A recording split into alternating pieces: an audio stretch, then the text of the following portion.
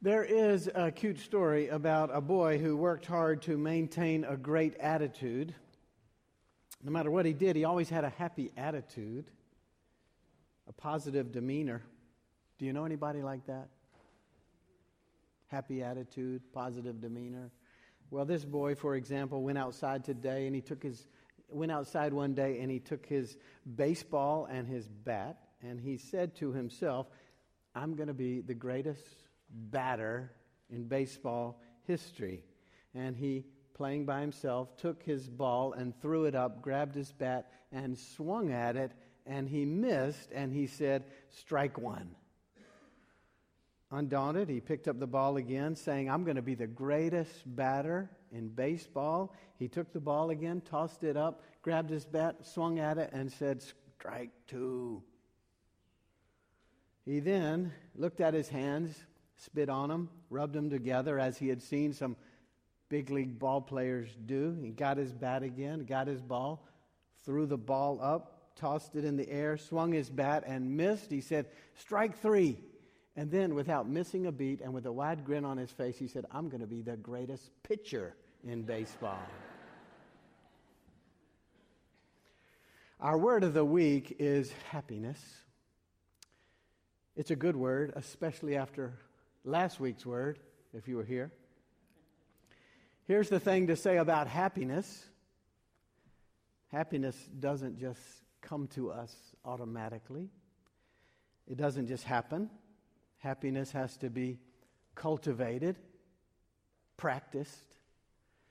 In our first lesson, we heard some words from Paul the Apostle from the letter to the Philippians. Here's what Eugene Peterson says, writing about Paul's letter to the Philippians. This is Paul's happiest letter.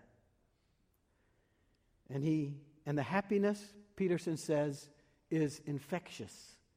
We read a few lines and we begin to feel the joy of the letter. The dance of words and the exclamations of delight have a way of just kind of getting inside of us, Peterson says. Happiness is not a word we can understand by looking it up in the dictionary. Like other qualities in the Christian life, it cannot be learned out of a book. We learn it by experiencing it from others. We learn it by seeing it lived out. We learn it by sensing it in space and in time. Paul simply and unmistakably is happy. And it has nothing to do with his circumstances. Zero to do with his condition in life. Actually, he writes Philippians from a jail cell. Actually, after all of his work, he is constantly being persecuted and pressured, under attack from others. And after 20 years of hard traveling and serving Christ, spreading the gospel, he's tired. He needs relief, but Paul continues to cultivate and embody real joy, real happiness. We see it in this passage. He says in chapter 4, whatever is honorable, whatever is just, whatever is pure, whatever is noble, whatever is excellent, whatever is commendable, fix your eyes on these things. Stay focused on these things. Keep thinking and doing on these things that you've learned from me. This is what he means. You do your best. You live as God's people by focusing on the best, not the worst. The beautiful, not the ugly. Things to praise, not things to curse. Do that, and God makes everything work together for harmony and for hope. Proverbs 17:22 puts it like this: a cheerful heart is good medicine, but a downcast spirit dries up the bones. What a phrase. A downcast spirit dries up your bones.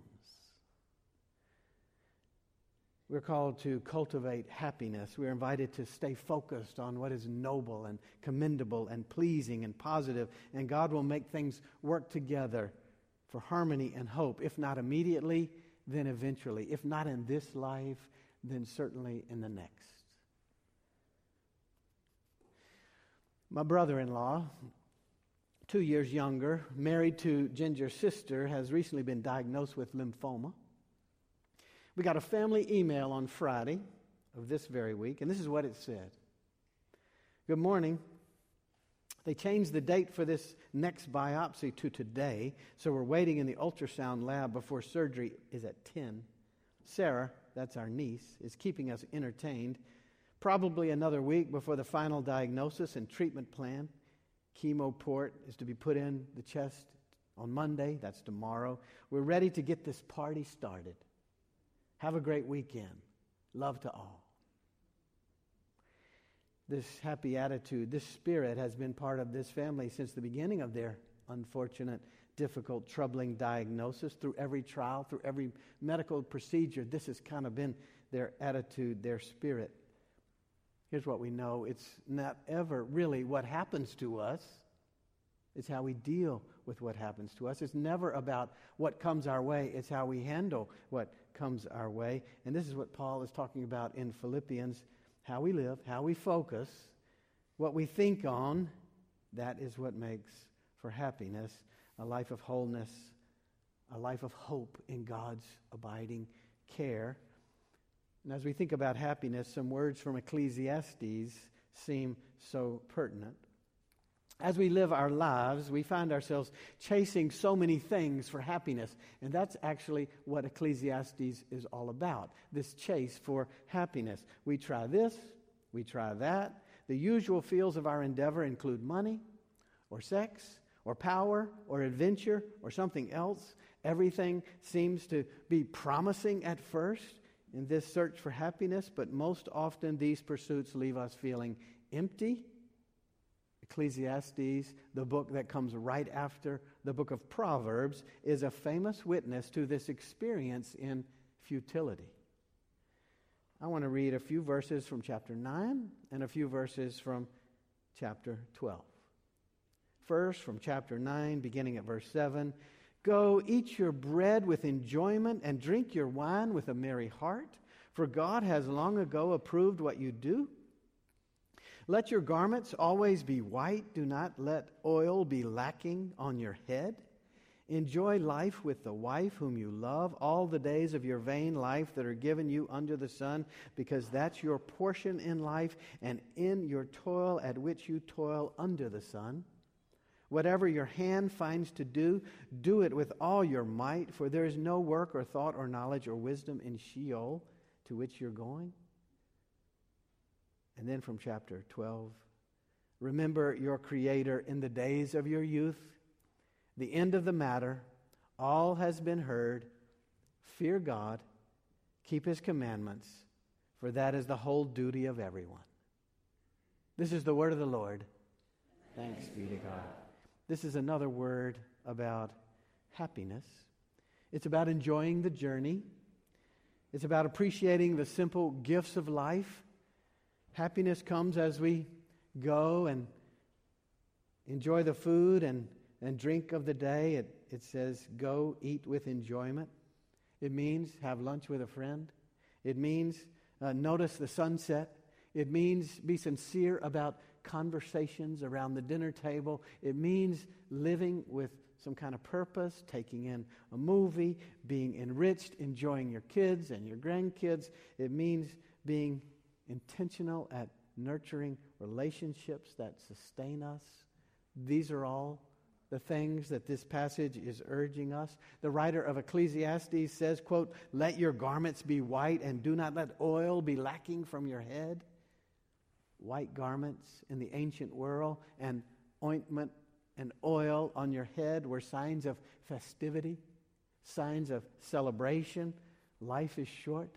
It must be lived, not selfishly, but fully, engaging others, building connections. We're made for connections. We are. We're social beings. We need each other. And this is urging us to be about that. That's why we have second Sunday lunch on Sundays around here after worship. We share concerns. We seek to make the most of our days with fellowship, with connections.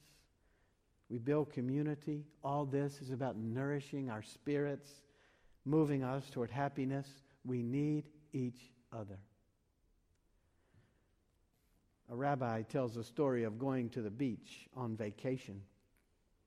As he sat on the beach, he watched two children playing in the sand, and as you might guess, they were building a sandcastle right by the water. The sandcastle had towers, it had gates, it had a moat around it. They were working hard, they were having fun, but as you also would guess, pretty soon a wave comes and turns all of their creation into a muddy, sandy mess. The rabbi fully expected the children to be upset by this, probably revealed in anger and disappointment, in tears, devastated by the loss of all their hard work. But the children surprised him, he writes. Instead of crying, they held each other's hand. They had a belly laugh. They sat down and they began to build another sandcastle. The rabbi said he learned an important lesson from those children. All the things that we spend our time building, creating, structuring, all the complicated structures that we put our energy into with so much time and energy creating, they're all built on sand. Sooner or later, the wave comes to knock it down, and what we have worked so hard to build up is no more. And when all of that happens, it's crucial to be able to hold somebody's hand, laugh, and carry on. That's what matters the most. Close relationships, church community, tending to the journey every day, supporting each other in the sorrows and the sadness that come our way. This is all critical for happiness. So happiness comes from cultivating it. It comes from enjoying the daily journey. It comes from building community. Happiness also comes from purposeful life, purposeful living. Ecclesiastes teaches us in that final verse, whatever your hands find to do, do it with all your might. And remember your Creator. Keep the commandments. This is the whole duty. One of my preacher friends this week shared with me this story about Joe Riley. I know some of you know the name Joe Riley. Joe Riley was the mayor of Charleston, South Carolina for more than 30 years. He's no longer the mayor. He's now past 80, but he continues to live a purposeful life. As the mayor of Charleston across those decades, he was famous for always going somewhere, doing something, carrying people with him, always on the go. One day he went to visit an elementary school. He was going to read a story to the children in this particular elementary class, and that's what he did. He sat down and he read a book on the floor with the children, and at the end of the story, he asked the children if they would please go home and ask their parents to read them another story. He was urging them to keep reading and growing. Will you do that for me, he said? Raise your hands if you're going to do that for me. And all the children in the class raised their hand except one little boy. And at the end of the class, the mayor went straight to the little boy and asked him why he didn't raise his hand. The little boy told him that he didn't have a daddy and that his mama was working that night and he would be home all by himself. Joe Riley told the boy, I'm going to read to you. And that's what he did. He would go to that school on a regular basis and sit with that particular child and meet the little boy, reading him stories after stories. It was a standing appointment in his calendar across his time as mayor. It was as important to him as a meeting with a local dignitary or a business leader or somebody else. He showed up and he read to the little boy over and over again. He may still be doing it for all we know. Happiness comes from purposeful lives that have a purpose beyond ourselves. Sharing compassion, spreading hope, working for God's healing and justice and light in the world. Our world needs this so much, needs us so much doing this. This is what God calls us all to be about. Many of you know this very well. Many of you give your lives, a portion of your week even, to come downtown and sustain the ministries of this church. Many of you are here serving at Walk-In or tutoring at Chimborazo or doing some other deed that's a part of the life and witness of this church for God's work in the world. You share yourself, you give, you live purposefully for God's work in the world. This is our calling. This is the way to happiness. Today we gather at the Lord's table. This is World Communion Sunday. This is our Sunday to be here also as we gather and share this bread and partake of this cup, uniting our hearts with people around the globe. May we think about cultivating happiness in our own lives. May we sit here as we partake and think about nurturing community and where it's most needed and where it could be most beneficial for you. May we sit here and partake of this meal and think about our purpose and ways we could be more about God's purposes with our lives, because it's all about shining God's light bright in this city and across the world as faithful disciples of Jesus Christ. May we cultivate happiness and be about God's healing and hope in our hurting world. Hallelujah. Amen. Let us pray. Holy God, to turn from you is to fall. To turn to you is to rise. To serve your purposes, well, that is to abide forever. We seek that way, O God, following Christ our Lord. Amen.